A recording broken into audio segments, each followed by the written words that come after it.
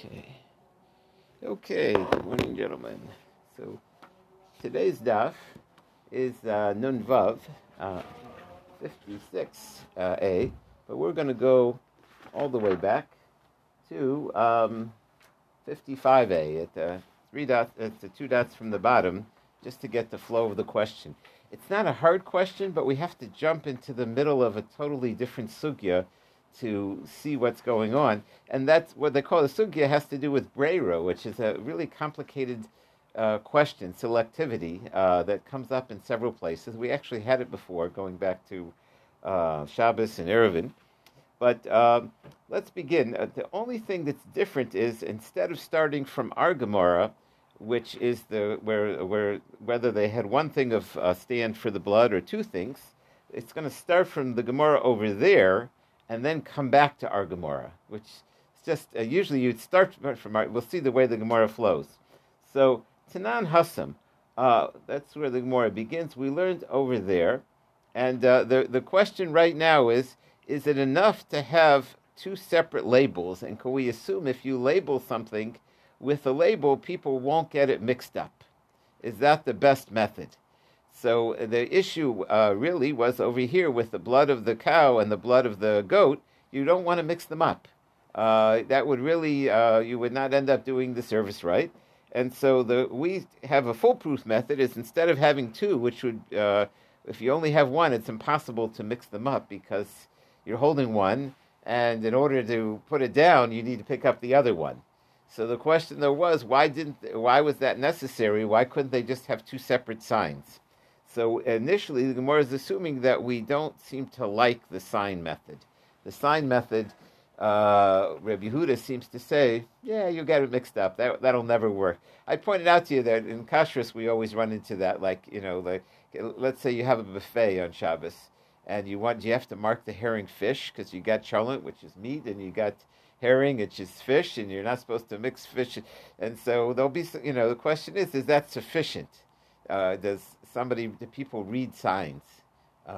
Is it enough to have, or when you're in the supermarket and then you have the Chov Yisrael and the non-Chov Yisrael and the non-kosher, is somebody going to read the sign? Is that sufficient, or nobody reads the sign? Or there'll be people that just don't. They're in a rush, they grab it, and they didn't notice that the sign said, X, Y, Z. This needs. They had a real big tumult recently, the OU in Florida, because they had a kosher meat market that was selling liver, and liver is a little cheaper than other meats, and people were buying liver, and they didn't realize that liver isn't kashered, and they said, well, what do you mean it's not kashered? It has the OU on it. And so, because they're in a rush, they're on vacation, and then somebody realized, when you're on vacation, you don't have a separate liver grill to kosher liver and remove the blood. That's the last thing you would want to do. And so the OU stopped selling raw liver in Florida because of that, because they realized that the younger generation what do you mean? It's in the kosher market. It has the OU on it. It looks like a piece of meat. So yeah, it says needs broiling. Who reads that sign? And what does it mean, needs broiling, right? And so that's what the OU did, is they no longer allow raw liver to be, unless to be sold that way. But at any rate, that's the question. Can you rely on a sign? Can you assume that that's enough to have a sign? So let's look at this other Gemara. In the Beis Hamikdash, they had various pushkas. How would you, for various funds? And it's very important that you know which fund you're taking the money from. And how would you know one from the other? Typically, there'd be a sign on the fund. So, Tanan Hassam, we learned over there, Lohayu Shofas L'Kinei Chova. There was a certain very sensitive type of offering that they didn't rely on a sign, because they were afraid that if people would put it in the wrong pushka, and those were birds that were for obligatory offerings that would be burnt, the bird offerings. So, Mivnei Taruvas. So it sounds like we don't, and what they would do is you'd have to give it to a live Kohen. You couldn't just drop it in the pushka and run. You actually have to give it to the Kohen and tell him what it's for, because otherwise they'll get it mixed up. That's what it seems to say over there. So, my taruvas, what does that mean? So, Omer Rav Yosef, minei taruvas chayvus benedava. They'll mix up the volunteer ones with the obligatory ones, and those are two different kinds of korbanos. Omer Abai ben Nevid Trey. Well, what's the big deal? Make two separate pushkas, And v'niktav alayo hey chova v'hei nedava. And then you don't have to pay for the kohen to stand there and keep records. It's just like have it automated. Just have two separate pushkas, and that'll keep it separate. The answer is Reb Yehuda, as we turn the page, less like Siva. Reb Yehuda seems to say that won't work. We don't rely on that just to have two separate boxes with two separate sets of instruction. What's the proof? Now we get finally back to Yuma, as the top of yesterday's page. They only had one stand for the blood, for the goat. Trey, my time below. Why wouldn't they just make two separate stands? It must be Mishum de Miklavi, because you'll get it mixed up. So why would you get it mixed up? And never Trey. Just have two separate stands. V'likta v'layo, hey de par, hey de sire. Right on one, this is the goat stand, the goat blood stand, and this is the cow blood stand. Clearly, El Reb Yehuda Leslie Ksiva. Reb Yehuda doesn't seem to rely on written instructions. That's the initial assumption over here. We're going to question whether that's always true or not, but that's where we're coming from.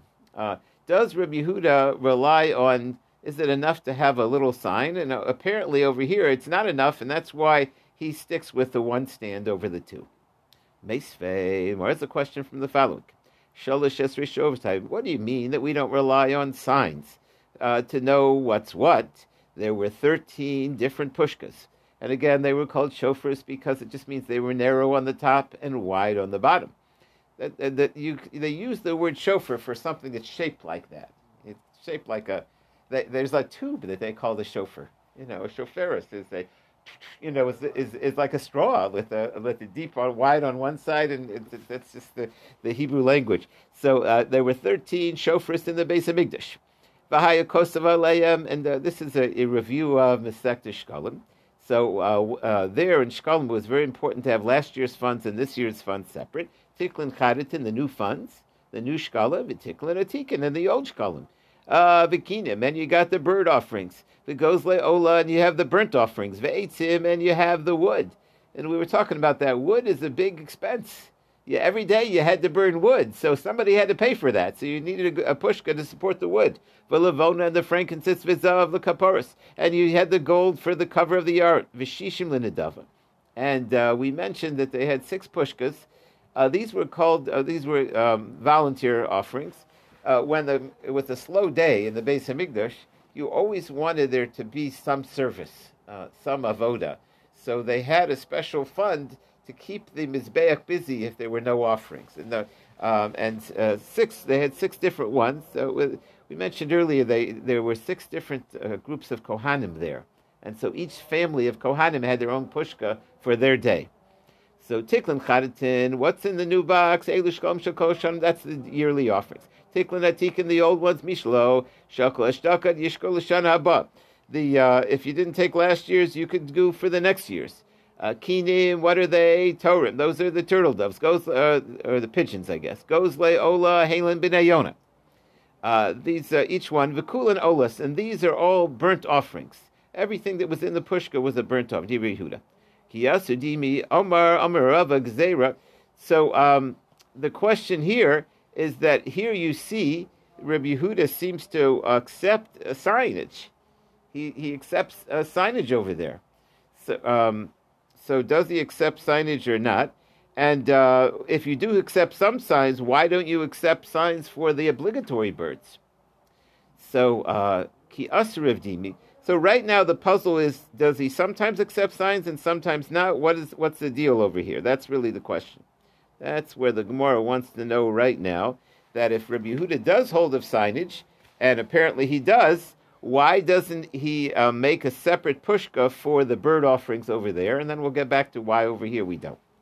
So Kiyas Rav Dimi said over there's another issue there. There's a different problem with putting everything in the pushka, and that is putting obligatory. There's donations you could always put in the pushka because you could use them whenever you want. There's no problem if the owner passes away, or the offering itself. There's no strings attached. It's just like a good free will offering, the donation. They call it fungible. Oh, okay. Is that the word? Okay. Like discretionary. Yeah, the fundraising people love that, right? That's right. It's whereas sometimes The general fund, right? Sometimes you get money; it has to be used for. If a person did a sin and he dedicated an offering for that sin, so it's a very specific offering to get that sin atoned. And if the owner dies, that offering can't be brought because that's the person can only offerings can only affect things when a person's alive. But when after a person passes, you can't bring an offering for him. So there's a gzeir mishum chato shemesa ba'aleha, and actually, if it's a live cow, you have to put it to death. That was like one of the halachas Moshe Missinai. Like we're like totally stuck. Let's say to some extent, it's like the finality of death. Like there's like what? Misa is the kapara. So he doesn't even need it, right? That's of the owner, but the cow is just like kind of stuck, right? That's right. So that's the reason why that over there we don't want the funds to get mixed in the pushka, not because people won't follow signs, but if the fellow dies and it's mixed in, how are you going to unmix it? So then the Gemara says, well, why would we worry that somebody dies? Now, that might sound like a funny question because everybody dies at some point, but the question is, do you assume somebody died? So do you have to know, every time you bring an offering, do they have to do a check? Do they have to say, is this guy still around? Right? So, umi chashinin, are you afraid that somebody died? But tanana shlecha doesn't mean it's a yom. Sometimes people would send offerings from all across the world, take months to get there. By the time they get the offering, he might not even be alive. But we don't worry about that. We have what we call a cheskes shehu kayim. We assume that people are still alive. We assume that if the last that you heard the person was alive, you're allowed to assume the person is still alive. So if that's true, then why would we be worried all of a sudden that somebody died? So the Gemara said, you're right. We wouldn't worry that somebody dies, but we have the obituaries. Mishum chato shemesa ba'aleha vadai. If you have the obituaries and somebody did die, so then you got a problem. In other words, you're right. You don't have to assume somebody died. You would assume everybody's fine. But if you hear that somebody died and you know that they put money in the pushka to bring an offering, then you got a problem. So that's why you had to keep those funds totally separate of each person. In case you happen to pick up the obituary. Now, keep in mind, people before they die want to bring all their offerings. They don't want to go up there and say, oh, you were obligated to bring something. And so it's very common when a person's dying or that, quick, they want to bring all their, make sure they've paid back everybody they owe money and fulfilled all their obligations. And so the money gets to the base of it. It was just too late. The guy passed away overnight. So what do you do? So... So therefore, you have to keep it separate so that they don't bring it after he dies. So then the Gemara said, why is it such a big deal if he dies to pull the money out of the pushka? V'nivra arba zuzev v'nishti b'maya. Can't you just pull out the money? Isn't money? Can't you pull out money and say this money was the money that he gave for the offering, and then throw it in the Dead Sea? And this way, nobody will ever use it, and this should solve all the problem. So vahanik nishtayru, and the rest of the money is different money. So why is there a big problem? Why did Rabbi Yehuda require a separate system and not rely on the pushka? Because maybe you'll get the money mixed in from somebody that died. You should be allowed to select it out. The answer is Rabbi Yehuda lesle breira. So it's really debatable whether we don't really know where his money is. In other words, all the money's mixed together. The question is, can you pull out money and say to Hashem that the money that we pull out should be his money? That's called selecting, so, being borer. Just like on Shabbos, when you pick out something, you're borer. Here also, you're picking out his money, and can we turn it into his money? Does Hashem allow us to decide that the money we pull out is his? That's called breira. Designating, no? Designating, yeah. So what does it mean if we don't say prayer? Then what do we have to do? So then you'll have the people would not put money in the pushka mixed with the other stuff. They have to wrap it in a bundle and give it to a Kohen, a live Kohen, and he keeps it separate. And then if in the next morning he sees the guy died, he doesn't pick it separate. It's already separately marked. It's already kept separate. Right. So what do we do to avoid that? So then you have to dump everything. No? Right. So that's why Rabbi Yehuda's solution is not to mix it. Yeah. Okay, I wanted to make sure on that. Yeah. So where else do you see this debate? Minole, where else do you see that Rabbi Yehuda doesn't? That's a concept that you're allowed to select. We actually find in other places in halacha. So maybe it's from the following. Mehadetanan. So this is an interesting case. You have to before you drink, you use produce in Eretz Yisrael. You have to tithe. You have to take trumas and meisters, and when it's all mixed together, that's called teva. That's a forbidden mixture. Now, what if there's not enough? In the ideal world, you have time to tithe. You take and you give for the Kohen, then you give for the Levi, and then you give for the poor man, and then you can use the rest. Right? That's the ideal world. But what happens if you don't have separate containers to give those people? It's Erev Shabbos. You just bought a nice, big, good barrel of wine, a good jug of wine, and it's going to be Shabbos soon. You want to make Kiddush, but you don't have a way to separate the wine to give to the Kohen and the Levi and the Israel.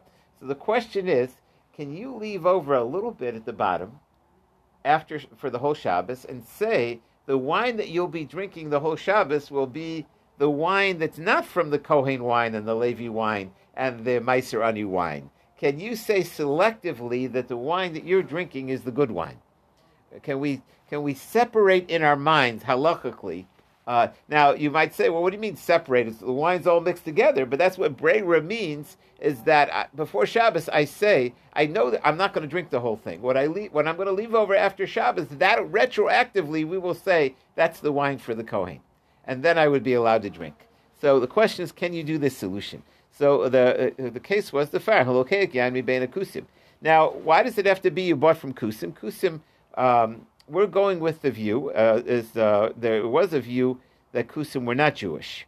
But this more is going at the time with that view that the Kusim were Jewish. They were considered Jews. The Kusim were converts. And there was a debate about whether the conversion was valid or not. So there are different opinions. So we're going in the view that it was valid. But even the view that it was valid, they certainly were ignorant. They didn't do everything.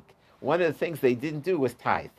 So the wine is kosher. See, if they weren't Jewish and they worshipped idols, like we found out later, there were different kusim that worshipped idols, you can't drink wine of idol worshippers. Didn't we have said the case by an Amoritz too, instead of the kusim? Correct. Yes, we could. Mm-hmm. Well, there is a difference there, because the Amoritz, the majority of the people do tithe.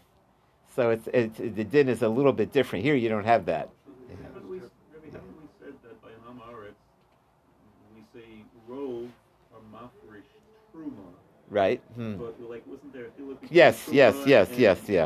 That's right. Yeah. So it goes into that over there. There would be differences with that. Tosos brings a little bit this discussion about the whole thing with the kusim, if they are what they call geri arayas. They are called lion converts. In other words, they accepted Judaism not because they loved Hashem, not because they realized idols were false.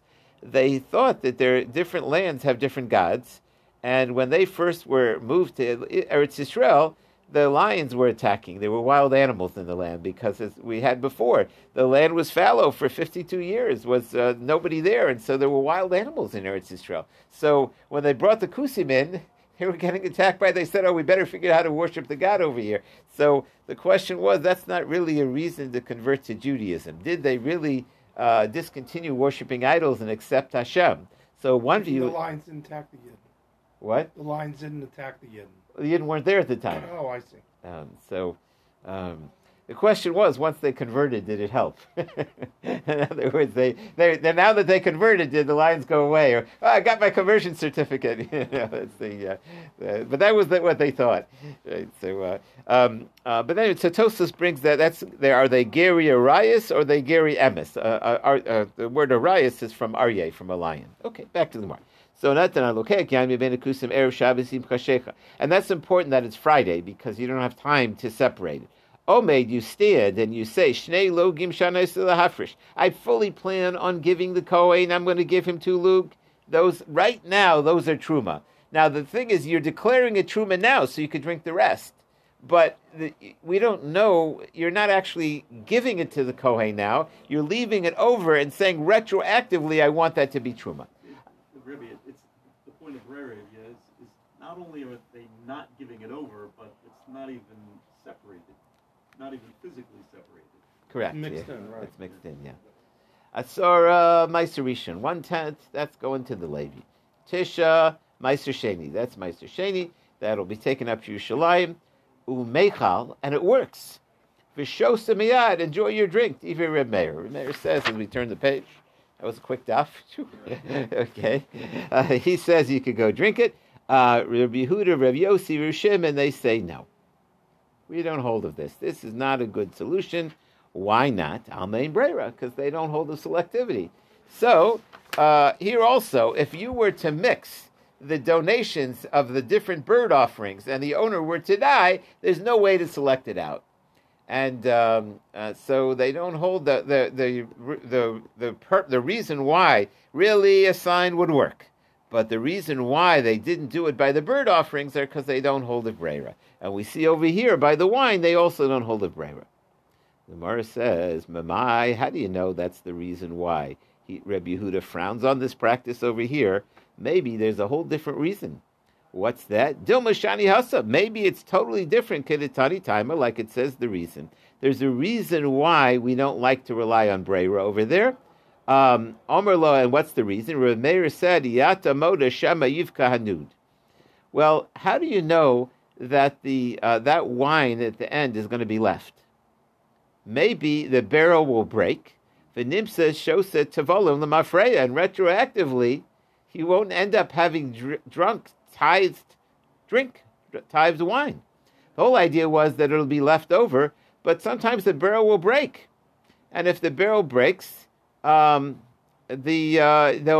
whole idea was that afterwards there'll be this wine that'll be part of your tithe. But if the barrel breaks, the wine will seep out, and you'll have never tithed.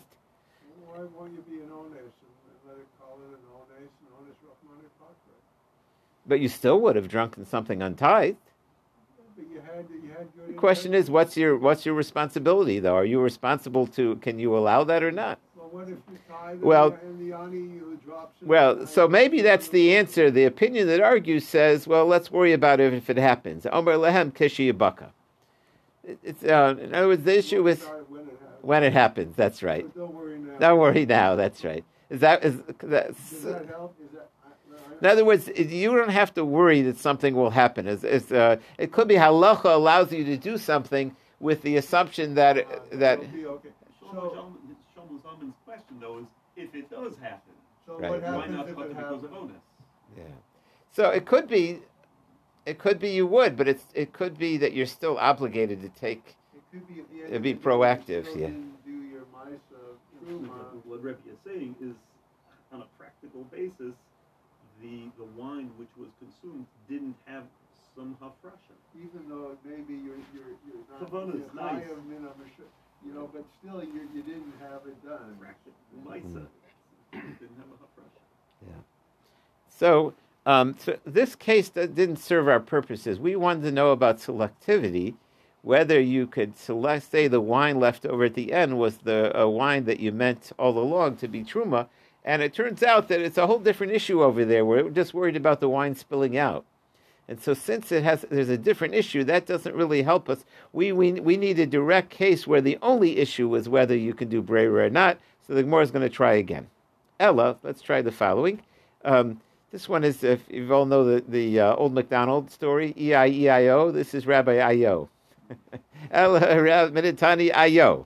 That's the teaching of Rabbi Ayo. The Tani Ayo. That's this doesn't sound like a name, but it is. Ayo.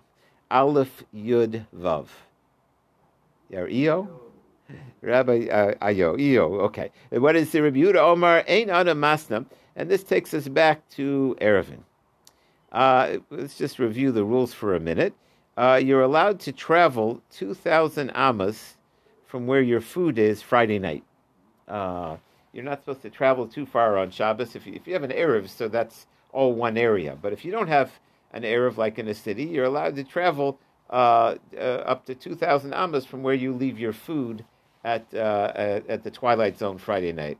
Now, the problem here is you want to travel to hear a speaker, a rabbi that's coming to town. And you don't know, you heard that he's coming to town.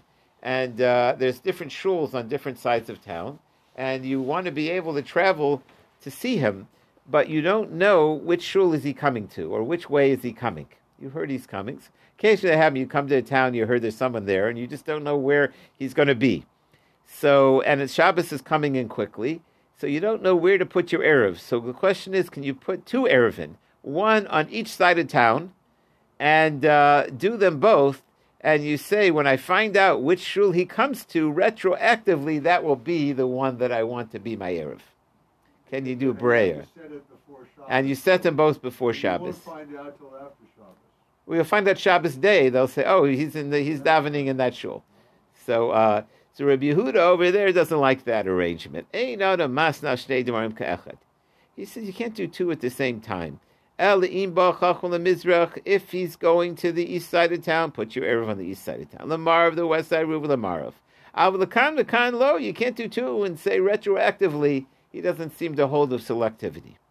And they ask the question, Maishna v'kan lo. What's the reason if he comes in both places that you can't do it? To aim breira, because he doesn't hold of selectivity. Lemizaku marav nami. Even if you to put one on the east or west, also even to put an Erev outside the city to travel if he came there. That also, why should that help? It should also be a problem of selectivity. But Omar Rav Yochanan said the case was he's already in town, so you don't really need. It's not that on Shabbos retroactively it'll be an Erev. In other words, he's there. You just don't know now where he's at, so you put food on both sides. But at any rate, that's the debate over there. Reb Yehuda doesn't seem to hold of that. So you see from there.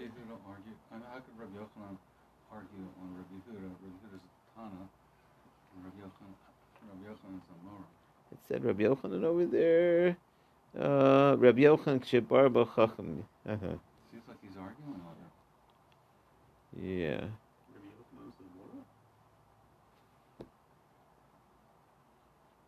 I'm not sure of how that. Okay. So, but the bottom line is, we see from there that he didn't accept this kind of selectivity retroactively. So here also, v'hashta darmi l'Reb Yehuda ein breira. And now it comes out like Reb Yehuda that we don't hold the selectivity, and that's the reason why you can't mix the coins in together in the pushka, because you can't pull it out. So, but really you could write something haksiva islay, but he does accept. Really, you could have 2 different sets of signs, but the problem there, the reason was that you can't. If somebody died, you wouldn't be able to select the money out. So, but if it's true that he basically, the signage is not the issue is if somebody dies, being able to select it out. So if that's true, let's finally come back to our case. Yom Kippurim nami nevid trei. Why don't you just make 2 separate holders, v'niktav alayu, and write on them both. Write on one for the cow blood, and write the other one goat blood. Just cow and goat. So why don't you? Wouldn't that be the easier way to go? So the Gemara gives a new answer. Really, under normal circumstances, when a person is healthy and has calm and has plenty of time, they will read the sign. But Mishum Chulshu the Kohen Gadol Lavadaite. Kohen Gadol was up all night. He's very weak. He's an elderly person. He's got a lot of work to do. He's got to go to the mikveh 5 times. He's got to change his clothes 10 times. He's got to wash his hands 10 times. He's really a very busy fellow today. And so a person is very busy. They don't always read the signs. And he'll be alone. And he'll be alone, right? I was going to make a joke earlier that he just had to smell a lot of smoke with the guitar. Just had a smoky eye. So I didn't want to make a joke, but it's sort of similar too. He's tired and everything. So therefore, we didn't take any chances. People have a lot. It's easy when you're very, very busy to mix something up or to be in a rush and not read something. And so therefore, the importance of it was they didn't want to take any chances. The ilo temach, because if you're not going to say it below ksiva nami, why do you even need to write something? Why don't you just use common sense? There's a lot more blood in a cow than there is in a goat. Hai nafish v'hai zuter. Why don't you just rely on why do you even need a sign? Look at which one has the most blood, and you'll know.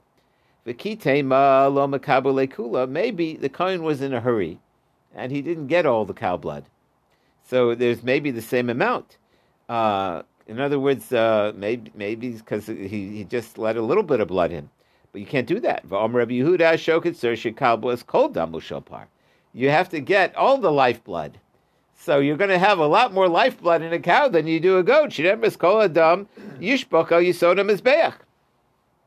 So why do you even need signs? Why are we worried about getting it mixed up? It's obvious. One's going to be much heavier than the other. Why don't we also have different sized clee? Like, why don't we have like a cow clee and a goat clee? It seems like they didn't have that many. They tried to keep the vessels simple. Yeah, I was wondering that also. Couldn't you? But maybe they just didn't. They just kept it simple. They need to get all the blood in one clee. I mean, maybe you need two. Maybe add 12. It had to be big enough for all of it, I imagine. Yeah. Besides that making different size kalim would be the same as marking one. Par and one, because this is a par keli. I mean, this is a par keli. This is a goat keli. So that would be the same thing as marking them, I guess. Maybe. Yeah. But now Kite Morris says, well, it's true that there's usually one is much heavier than the other, but Dilma Mishtapik, that's the other thing. Maybe he spilled one. In other words, maybe this particular time there was more cow blood, but some of it spilled. So maybe occasionally they'll both be the same size. So that's why we need to have a solution to keep them from getting mixed up, because it's true. Most of the time you have more cow blood. But if you spilled it, then you'll have the same amount. But there's still a way to tell. Hai here, v'hai sumach. The cow blood and goat blood looks different. One is whiter and one is redder. They're two different shades. So any decent Kohen Gadol would, in a normal circumstances, could look and tell the difference. So what's the reason? It's because since he's weak, so he missed it. So you see that the reason that they didn't, in general, when a person is weak and tired, they might make the mistake, even though it is pretty clear that they're different. Now we get a story. So are we trying to prove now that it's that the Brera issue or the Ksiva issue at this point? Which are we trying to say that this wouldn't work? In other words, so we're done with the Brera issue. We're back to our to the Ksiva issue, and we're saying that Rabbi Yehuda does accept Ksiva. So why over here? But not here, right? That's right. Hahu denakus kamei derava. So there was a person that led the davening that went down in front of him. So they say that Beth Jacob, when they redid the shul, they did the Shliach Tzibur's area lower. If you ever go up there, they made it low, because there's the idea that we try to daven to Hashem from humility. We don't say you owe us. We daven. We come from a low spot, and so so that's this expression. Denachas kamei de Rava. He went down in front of Rava. That's an ancient custom to have to daven from the low spot of the shul. To have that. So that this one daven from this with the word nachas means he came down. So he came down in front of Rava. Omar Yotzev. Now, so what he did was, it was the Yom Kippur service, and he was. This is our minhag too. We actually read through what the Kohen Gadol does on Yom Kippur as part of the Musaf of Yom Kippur, and he said Yotzev Nika al kan sheni shebehechal. He goes out and he puts the blood on the second stand. Noto dama par, and he then takes the blood of the cow, v'niak dama soyer, and he puts the goat blood there. Excuse me, what are we saying on the second stand? We said there was only one stand over there. There were two opinions, whether there was one stand or two stands. This is the other shita.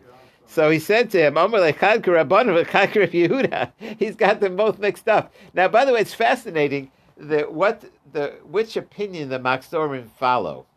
In other words, we have the Yom Kippur service in the Machzorim, and sometimes the Machzorim works out perfect with the Gemaras, and sometimes they don't. So it's like the question is, who wrote them?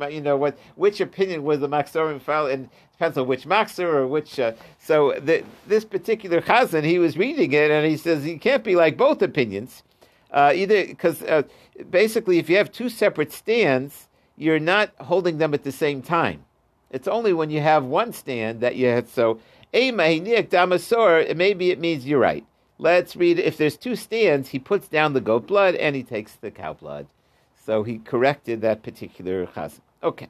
Vehizimena prokus, and then we said you do the spritz.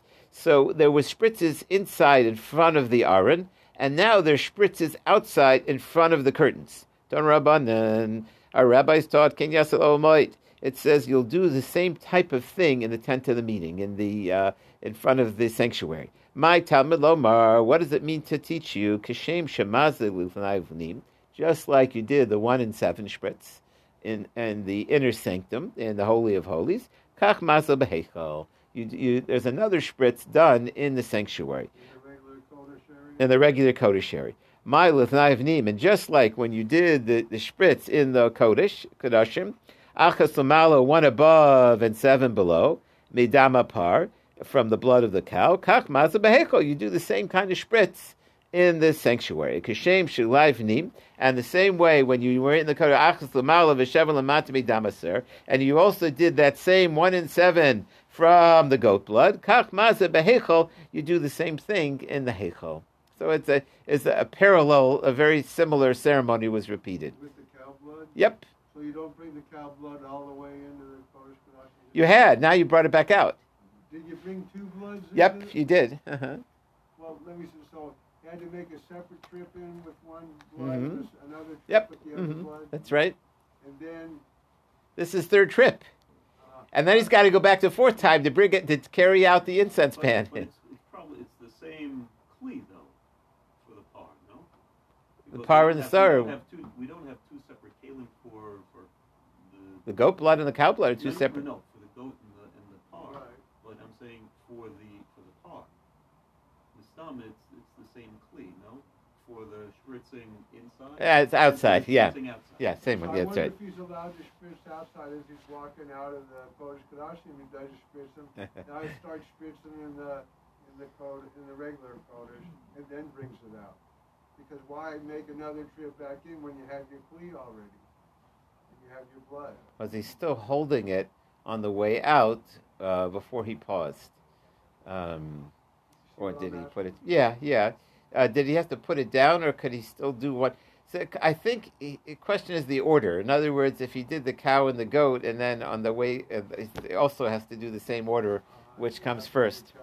But the Gemara quoted the earlier pasuk. It finished off with just a final beautiful pasuk. Hashokin item besok tumas. And this is the pasuk says that Hashem, the Shekhinah, is with us even if we're impure. So what does that mean? The Gemara says afilu b'shas shem tmeim. Even when Klal Yisrael is impure, Shekhinah yamahem, the Shekhinah is still with him.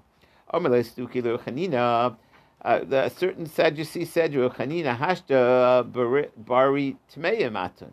He said, you Jews, God has rejected you. You are impure.